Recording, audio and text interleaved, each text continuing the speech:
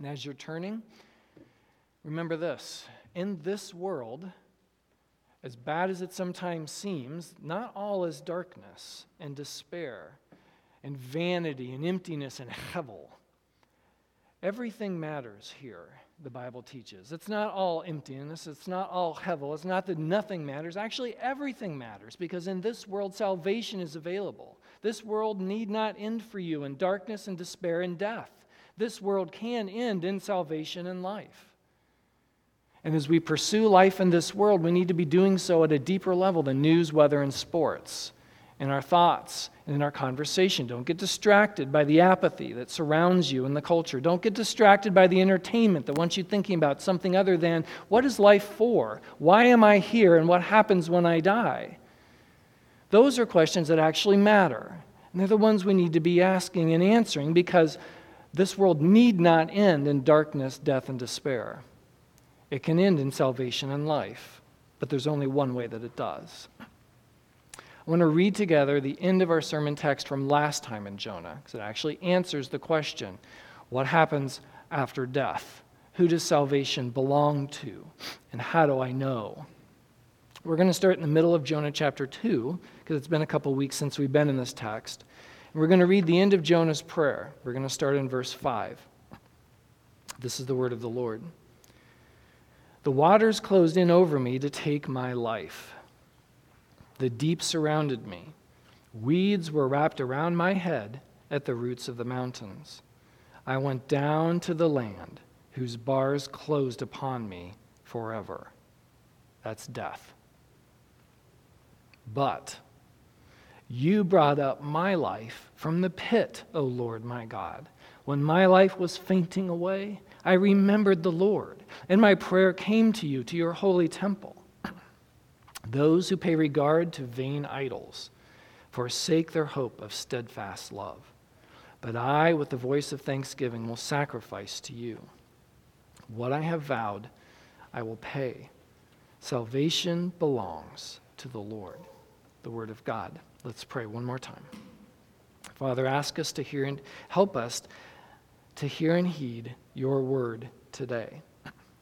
We know there is no distinction between Jew and Gentile.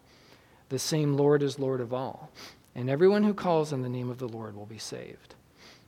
And we also know the answer to the questions that Romans 10 asks. How will they call on him in whom they've not believed? And how will they believe in whom they have not heard? And how will they hear without someone preaching? And how will they preach unless they are sent?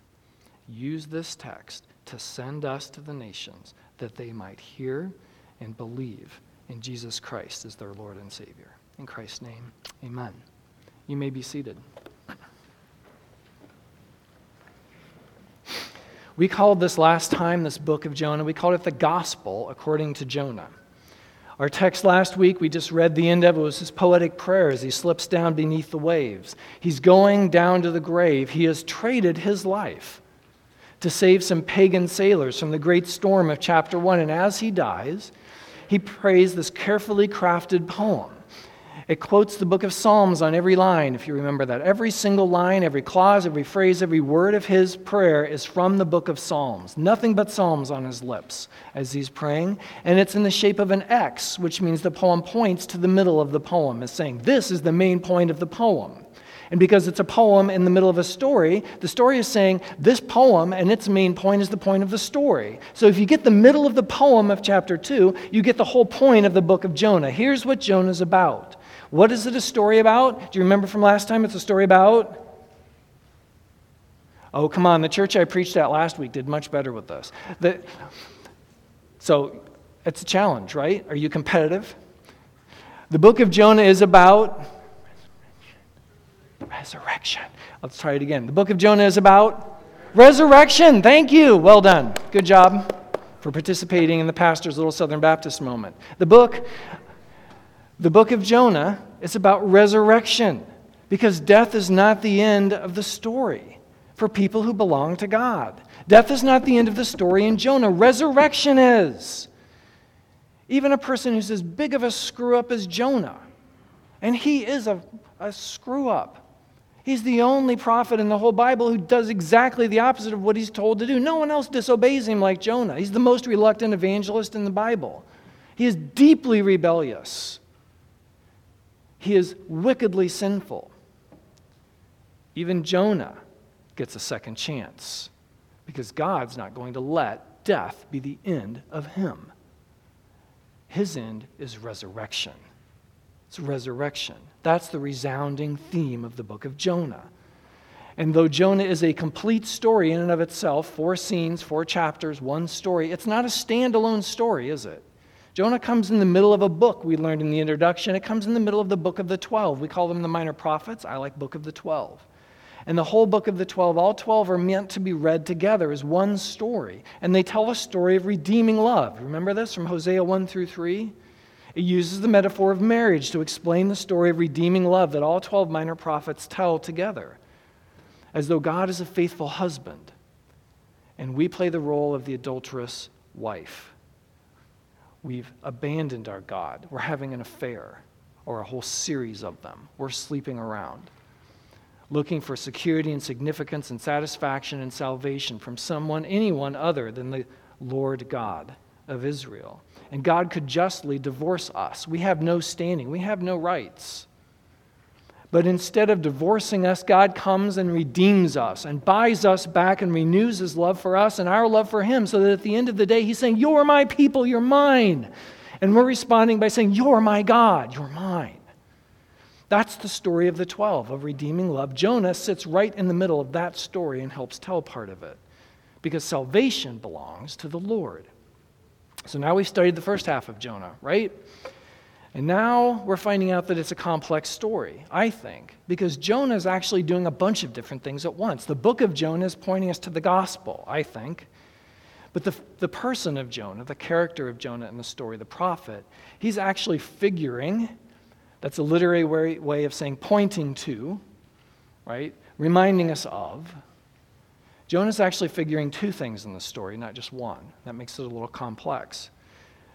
One thing Jonah figures in the story is he dies for his own sin, justly so, and goes down to his death. He's standing for us. He's standing for God's people and their rebellion against God and his mission for them. Go, tell the nations. And Jonah says, absolutely not, death first. And so he gets that. And Jonah dies for his own sin, standing for us. He's the adulterous wife. He needs to be redeemed and bought back. So he figures us, God's people, but he also figures God's Redeemer. He figures 2 things.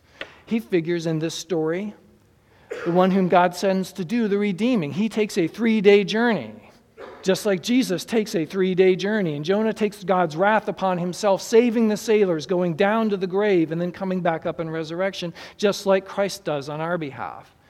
Right? The analogy isn't perfect, because Jesus is perfect. Jesus has no sin. He doesn't die for his sin, just for ours. Jonah's not perfect, but yet Jonah figures Christ and points us forward to the cross of Jesus. He's taking a 3-day journey too. So Jonah figures 2 things. That's kind of what's going on in the first half of the book that we covered. Now we're at what every IT guy loves, right? This is the solution. I've been in IT a good chunk of my life and career. I still do a little consulting every now and then just because I like making other people's lives miserable, right? It's kind of fun because that's what IT people do. Here's the solution, right? What's the solution whenever you call the IT department? Oh, my computer's not working. I should just reboot it. Right? It's everybody's favorite solution. And then don't call me again. So we're now at the IT person's favorite part of Jonah. It's the reboot. Now we're going to start over. Didn't go so well the first time, right? Because we're using Windows, and who likes Windows? So you have to go down, you have to Control-Alt-Delete and quit all the processes. And now we're starting over. So this is going to be in 4 parts. In our reboot, we're going to follow the sermon outline, follows the text's outline, and the text has 4 parts to it. The first one, you can see it in your bulletin. Here's the reboot part. God says, get up and go. We're going to try this again. See if it goes differently this time, now that Jonah's gone to death and come back in resurrection life. And then there's a 3-day city and a 5-word message. And then there's the heart of the chapter where the emperor gets new clothes, we're calling it. And then the end of the chapter ends actually the same way that chapter 2 ends. So we're going to just dive into this and plow forward. Get up and go, part 2. chapter 3, verses 1 and 2, and we're going to read the whole chapter as we go through it together in the sermon. So this is the word of the Lord as well. Then the word of the Lord came to Jonah a second time, saying, "Arise, go to Nineveh, that great city, and call out against it the message that I tell you." So it's second chance time. Jonah is resurrected. He has come back in newness of life. His last words that we just heard in chapter 2 were, "Salvation belongs to the Lord." Now we get to see if he actually believes that or not. And we expect that his death and resurrection in the first 2 chapters have changed him on the inside, that his repentance is accomplished with what is needed, and this time when he hears, "Go to Nineveh," he's not going to try to take a boat to Tarshish, but he's going to get his Greyhound bus ticket, and he's going to go to the capital city of the Assyrian Empire. Right, and if you remember from the first time, sending a Jew, this is from a commentator, sending a Jew to preach to the Assyrians who hate the Israelites and whom the Israelites hate, right? This is the Ukrainians and the Russians right now. So sending a Jew to the capital of the Assyrian Empire is no different than sending a Jew to Berlin in the 1930s. Right? What do you think is going to happen to him? That's what God's asked him to do. Go tell them my word, and they will inevitably kill you. But there's one detail in the text that's a little different than last time. There's one Hebrew word that changes. Otherwise, it's almost word for word with chapter 1. You can't see it in ESV. They translate it the same way, and that's fine. But in NIV and NAS, they do translate it differently, and you can see that the word has changed. In chapter 1, Jonah was told, "Go call out against Nineveh." And that word "against" has clear connotations of judgment is coming. Here, that word changes. The preposition's not the same. He's told to go call out to Nineveh. To Nineveh. Now, that's a more neutral word. That could still mean judgment, but it could mean something else. And we're no longer entirely sure what the content of his message is. Right? It's a subtle change, but it might be important. So we note the subtle change in the preposition, and we keep reading. Verse 3. So Jonah arose and went to Nineveh, according to the word of the Lord. It's okay to cheer and just applaud. Just a little good job. Well done. You're actually obeying this time. Good work, Jonah. The disobedient prodigal prophet is now on the road, and he's living up to God's mission to go. He's being sent. He has beautiful feet now. He's going to go bring some news of the word of the Lord to the city of Nineveh, even if they kill him. So now I am a Hebrew. Remember that from chapter 1? Now it actually means something. He's doing what I am a Hebrew means. He's doing what I am a Christian means. He's going to make disciples, just like we do when we are sent. Keep reading in verse 3. Now Nineveh was an exceedingly great city, 3 days' journey in breadth. I think that's an exceptionally interesting sentence, and it's very hard to understand because it's not going with the flow of the story. This is what I call a Folgers coffee moment. So you know those old Folgers coffee commercials where they have the microphone and the narrator? "We've secretly replaced Bob's coffee with new Folgers crystals. Let's see if you can tell the difference." You know what I'm talking about? Where there's this mic over. So you need to hear the mic over to understand why Bob is just about to go and throw his cup against the wall, right? Otherwise it will make no sense. It's because he's not drinking coffee. It's because he's drinking Folgers. That's why. I hope you noticed I put those in 2 different categories. This is a Folgers coffee moment in Scripture. This happens in stories where the narrator of the story will stop the plot, grab the microphone, and tell you, "You really need to know this for what's about to happen." So this is one of those, and it's a little strange. It's hard to understand. Why do we need to know this? Every English Bible wrestles with this, and most of them end up doing what ESV does, which is something along the lines of 3 days' journey in breadth. So they're interpreting this as it must mean something like the city is so big it takes 3 days to walk across it. Like if you started in Lakeville and went all the way to Anoka, it would probably take about that long. That's a big city. Or it's such an important city because it's the capital. The customs process of checking your paper and your passports, that takes 3 days to get all of the paperwork done and bribe all of the right officials so that you can get to the gate. It takes 3 days to get in. It takes 3 days. We're not quite sure what it means. So they add to it some other phrase at the end, like in breadth, is what ESV has added to try to help us interpret it. I would like to give you another possible interpretation of this sentence that I think it's only possible, and their interpretation is credible, and there's nothing wrong with it. I just read it a little bit differently, and so mine is also possible. This is my preferred interpretation. Nineveh was a great city to God, a 3-day journey. That's all it says in Hebrew. And that's apposition, right? So the English majors just understood me, and I'm going to explain what that means to everybody else. This is apposition, which means it's saying the same thing two different ways. So, for instance, Grace Covenant, comma, a PCA church in Bloomington, comma, meets to worship at 9:30 on Sundays. How many churches are in that sentence? Oh, just one? So Grace Covenant and a PCA church in Bloomington are actually talking about exactly the same thing, right? There's just one church, two different ways. That's apposition. This is apposition. It's saying the same thing two different ways. Nineveh was a great city to God. That's thing one, or item one. 3-day journey. That's item two. That's saying the same thing two different ways. And so now we need to ask the question, how do those two things go together?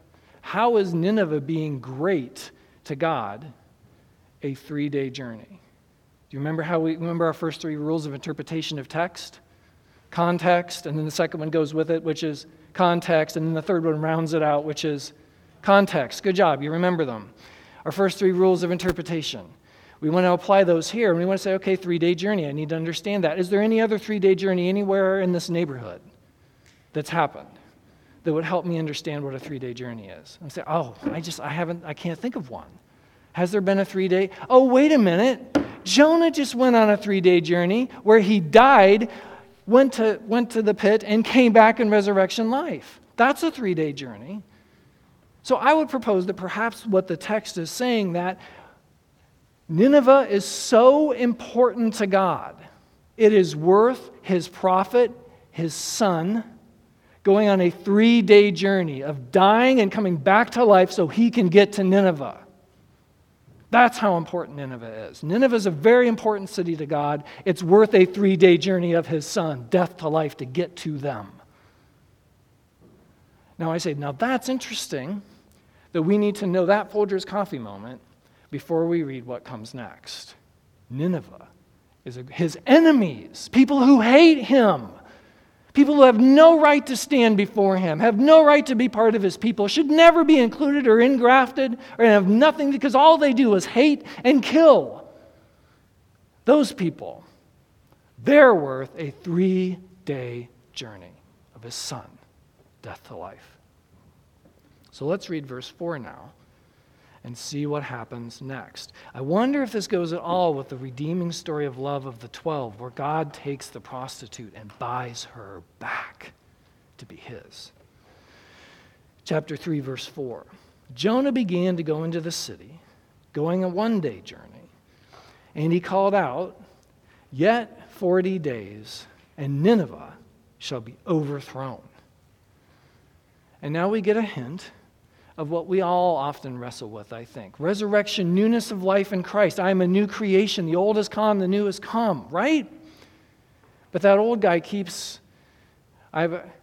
raising his head. And I keep wrestling with that sin. And sometimes it doesn't feel very new creation-y. Right? As I had a professor that used to say, people ask me, why do I keep whipping that same dead horse? And I said, well, the dead horse kicks me every time I walk by it, so I whip it again, right? It's just...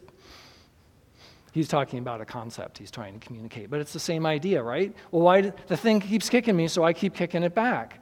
Sometimes life feels like that in Christ. Romans chapter 7 is Paul wrestling with that. Jonah's having that problem here, I think. He's obeying on the outside. He has new life, but when he goes in, he isn't too interested in doing too much to save these people. His message is really short, isn't it?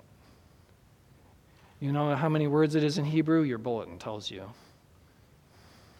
It's 5. Yet 40 days, and Nineveh Yeah, yet 40 days and Nineveh will be overturned. It's 5 words in Hebrew. That's a pretty short evangelistic presentation, right? I mean, the navigators do it pretty well with the bridge. That can be pretty short. This is shorter. 5 words. Now use the journalistic questions to evaluate his message, the who, what, when, where, why, and how. Right? What does he tell them? He tells them where? Nineveh. Okay. He tells them what? Overthrown. Good. He tells them when? 40 days. Helpful. That's it. Does he tell them how? No, we have no idea.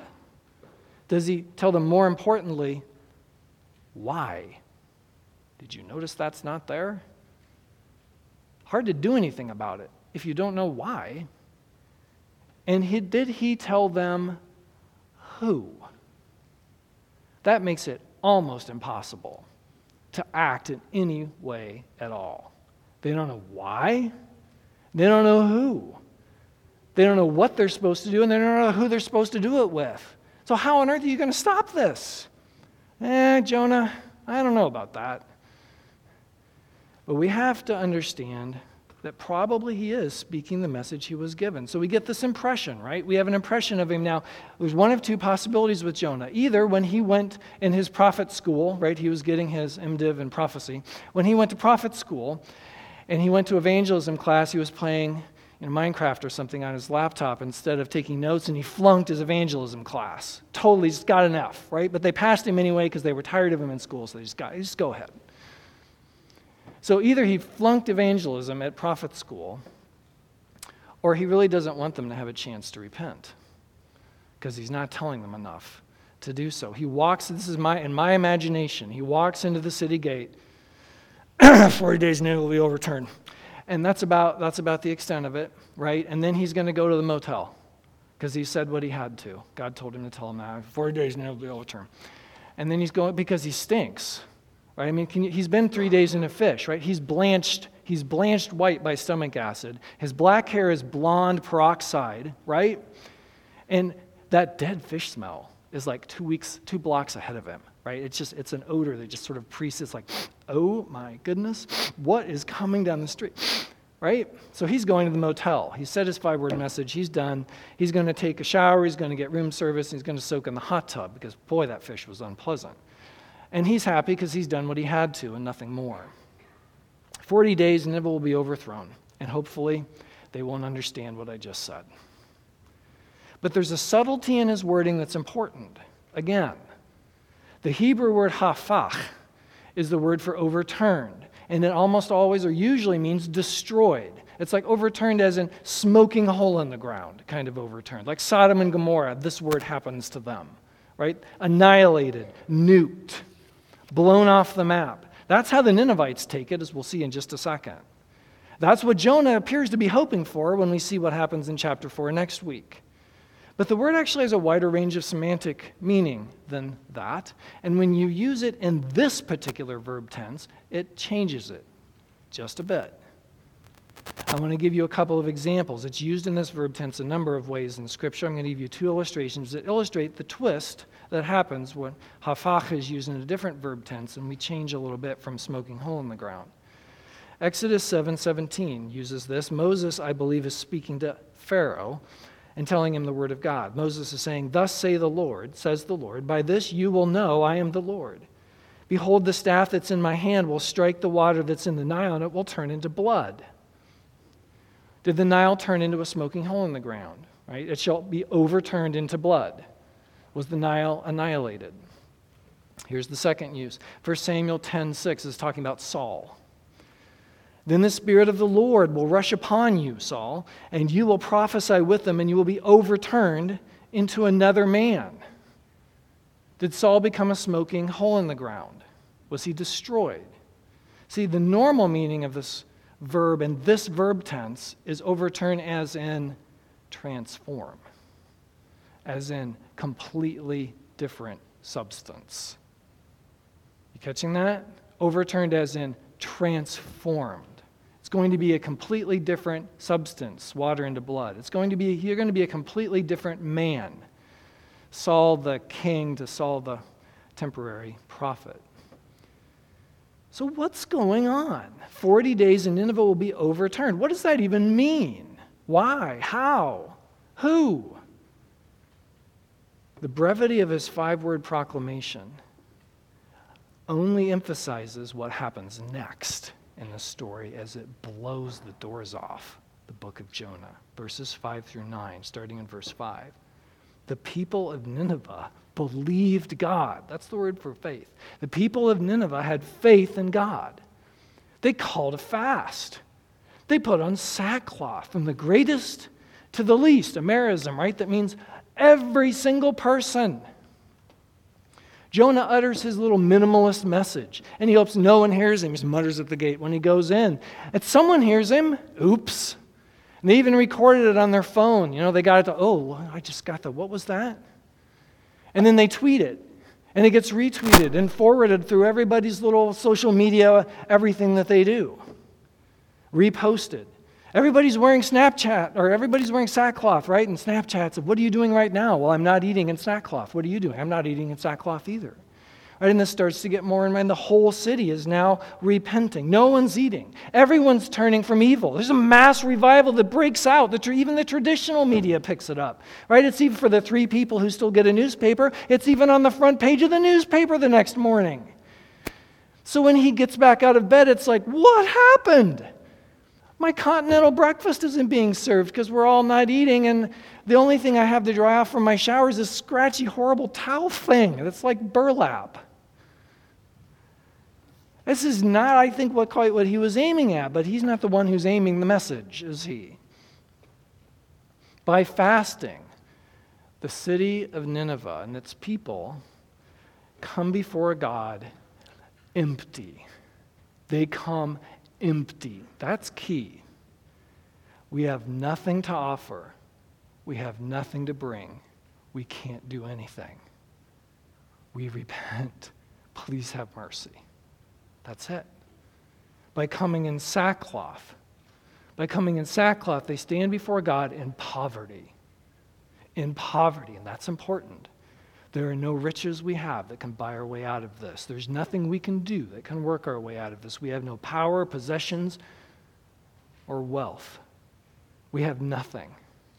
We repent. Have mercy. The city is being overturned. Right? And a book that makes its living on reversals. On reversals. That's the main storytelling motif of Jonah. Nothing ever quite goes like you think it will. He dies and he's back alive. The worstest, baddest, nastiest, horriblest people on earth are now repenting from a 5-word evangelist. Billy Graham never had it so good. Verse 6, right? We're not even done. We're not even done. Verse 6, the word reaches the king of Nineveh, and he arose from his throne and removed his robe and covered himself with sackcloth and sat down in ashes. This is the leader of probably the most powerful empire on earth. He's hated by almost everybody. He is feared by all. He hears the word of God and he follows his people. And the king follows the people. He comes down. He's fasting. He's in poverty, and he goes one step further and he gets rid of his throne, and now he's sitting on a pile of ashes. He's empty. He's in poverty. He rejects any comfort from the world. He comes with absolutely nothing. I can't save myself. I can't save my people. I can do nothing. Please have mercy. The city is being turned upside down. Verse 7, he issues a proclamation and published it through Nineveh. By the decree of the king and his nobles, neither man nor beast, neither herd nor flock taste anything. Let them not feed, let them not drink water, but let man and beast be covered with sackcloth, and let them call out mightily to God. There's that word great again. Greatly to God. Let everyone turn from his evil way and from the violence that's in his hands. Who knows? Maybe God will turn and relent and turn away from his fierce anger so that we will not perish. This is upside down, and it reverses and ups the ante again. Right? You can make a fast last for a while. Now nobody gets water. How long can you go without water? 2 days, maybe 3, way less than 40. You could make it 40 days without food. You can't make it 40 days without water. We're not even going to wait. We're not going to wait for the end of the judgment period. We're going to deal with this now. We're going to come today. This is urgent. No food, no water, man, beast, all of creation, everything that I have dominion over, all of us are coming to repent and plead for mercy. The king is off his throne. The king is on his face. Everybody's been brought low. That is unbelievable from a 5-word message from a reluctant prophet. But God has said in 40 days, this is going to be a different place. And it looks like he's starting now. But even as we marvel at the repentance that's coming in the city of Nineveh, we need to not miss the warning that's going on as well. Jonah's part of the book of the 12. It's not telling the story by itself. If you did the bonus reading, if you remember the email that you got on Friday about the bonus reading to get ready for the sermon, it was Joel, the book of Joel before Jonah. So if you read that, you're probably thinking, I recognize this because I've read this before. And you have. In the book of Joel, chapter 2, God is punishing his people Israel. He's talking to Israel so that they will repent. Now listen to part of Joel 2 when God is talking to his people. Judgment is coming, God says, and now see if this doesn't sound familiar. The Lord utters his voice before his army, for his camp is exceedingly great. He who executes his word is powerful. The day of the Lord is great and awesome. Who can endure it? But even now the Lord says, return to me with all your heart and with fasting and weeping and mourning, and rend your hearts and not your garments. Return to the Lord your God. He is gracious and merciful, slow to anger, abounding in steadfast love, chesed, and he relents over disaster. Does that sound familiar? That's exactly what the Ninevites are doing. What God told his people Israel to do. Turn away from your adultery, your idolatry, come back to me. Nineveh is now doing exactly what he told them to do. But the difference is Nineveh doesn't have this text. They don't have that word. The Ninevites weren't told who to talk to. They weren't told why they were going to be overturned. They've managed to nail it on the first try. Even though they didn't know in their ignorance. They've responded just like Israel should have. But Israel never did. And therein is the warning of the text in the book of Jonah. The Ninevites hear God's word and repent. The Israelites hear God's word and sin more. What are you going to do? What are you going to do? 1 John says, if you remember when we studied it together, by this we know that we abide in Christ if we obey God's commands and believe in Jesus, his Son. And God's commands mean love one another. Jonah is saying, it is a perilous thing to ignore God's call to repent. Philip Carey, in his commentary, hits the irony head on of the Ninevites repenting when Israel refused to. The reversal is pointed and should not be missed, Carey writes. The people of Nineveh survived long enough to destroy the people of Israel because the people of Nineveh turned every man from his own way, from his evil way, and the people of Israel did not. Remember the hope of salvation that we heard in Romans 10 today, our confessional text. Whoever believes in the name of Jesus will not be disappointed. Whoever calls on the name of the Lord will be saved. Have you done that? It is a perilous thing to ignore God's call to you. Do you believe in Jesus as your Lord and Savior this morning? If not, call on him and you will be saved. You will not be disappointed. Don't miss this chance.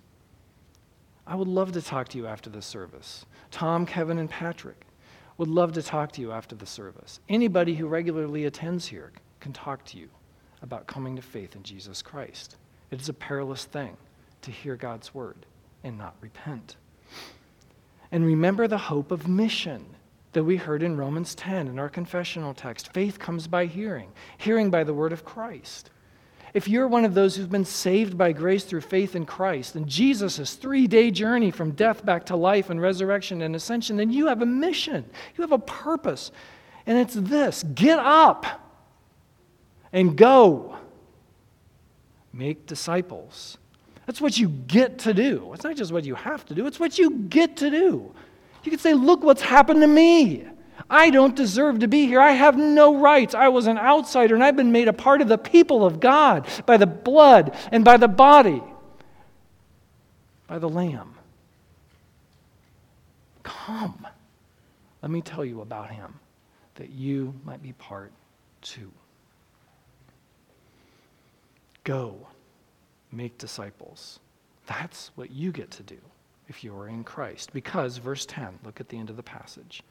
When God saw what they did and how they turned from their evil way, God relented from the disaster he'd said he would do to them and did not do it. And that's the kicker, I think, at the end of the text. I think that this is what God had in mind the whole time. It says that he repents of the disaster. He does this several times in Scripture. He says, I'm going to come and judge you, but a key figure like Moses or like Jesus or like Joshua intercedes for the people and stands between God's wrath and the God's people and says, no, I will intercede for them. And God says, I will not judge them. I will instead give them mercy. I think this is what God was aiming at the whole time with Nineveh. 40 days, and Nineveh is going to be a completely different place. Because of the 3-day journey God sent his Son on from death to life to get to them. Because Nineveh is a great city to God. Not because they deserve it, but because he has just so chosen. We call that unconditional election. He's just decided, I'm going to save those people. And I'm going to do it through a 3-day journey. And that's the way this is going to be. So you've heard your commission from the book of Jonah, chapter 3 this morning. It's those two parts. Salvation belongs to the Lord, my friends. Salvation belongs to the Lord. Jesus is your only hope in life and death. If you don't yet know him, come in faith to him. Please grab me or an elder or someone who regularly attends here. Let's talk more. And if you are in Christ, you have the same kind of call. I am a Christian means go. Make disciples of the nations who happen to be everyone around you. Let's pray.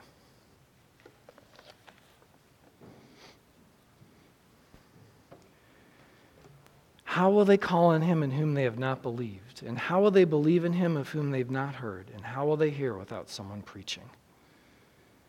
And how are they to preach unless they are sent? Just as it has been written, how beautiful are those who preach the good news. Father, we ask this specifically this morning. We ask that you would help each of us to help one person who is not yet a Christian take one step toward Jesus in this week. We could ask for more. That's what our faith allows us to ask for today. Everyone here, one person, one step toward your Son. We pray that the Spirit would make our words and our deeds effective, that the person we're talking to would be able to have eyes that see and ears that hear and heart that responds to the message and the visible word, the incarnation of the gospel that we do in our words and deeds this week. This is our privilege. We look forward to you answering our prayer. In Christ's name, amen. Morning is believe in the gospel and proclaim the gospel. Believe and proclaim. One person, one step this week. That's your commission. Your benediction, God's promise to you, comes from the middle of the book of Ephesians, and it is this. I pray that out of his glorious riches, God may strengthen you with power through his Spirit in your inner being, so that Christ may dwell in your hearts through faith. And I pray that you, being rooted and established in love, may have power together with all of the saints to know how high how long, how wide, how deep is the love of Christ. And to know this love that surpasses knowing, that you may be filled to the measure of all the fullness of God. In the name of the Father, and of the Son, and of the Holy Spirit. Amen.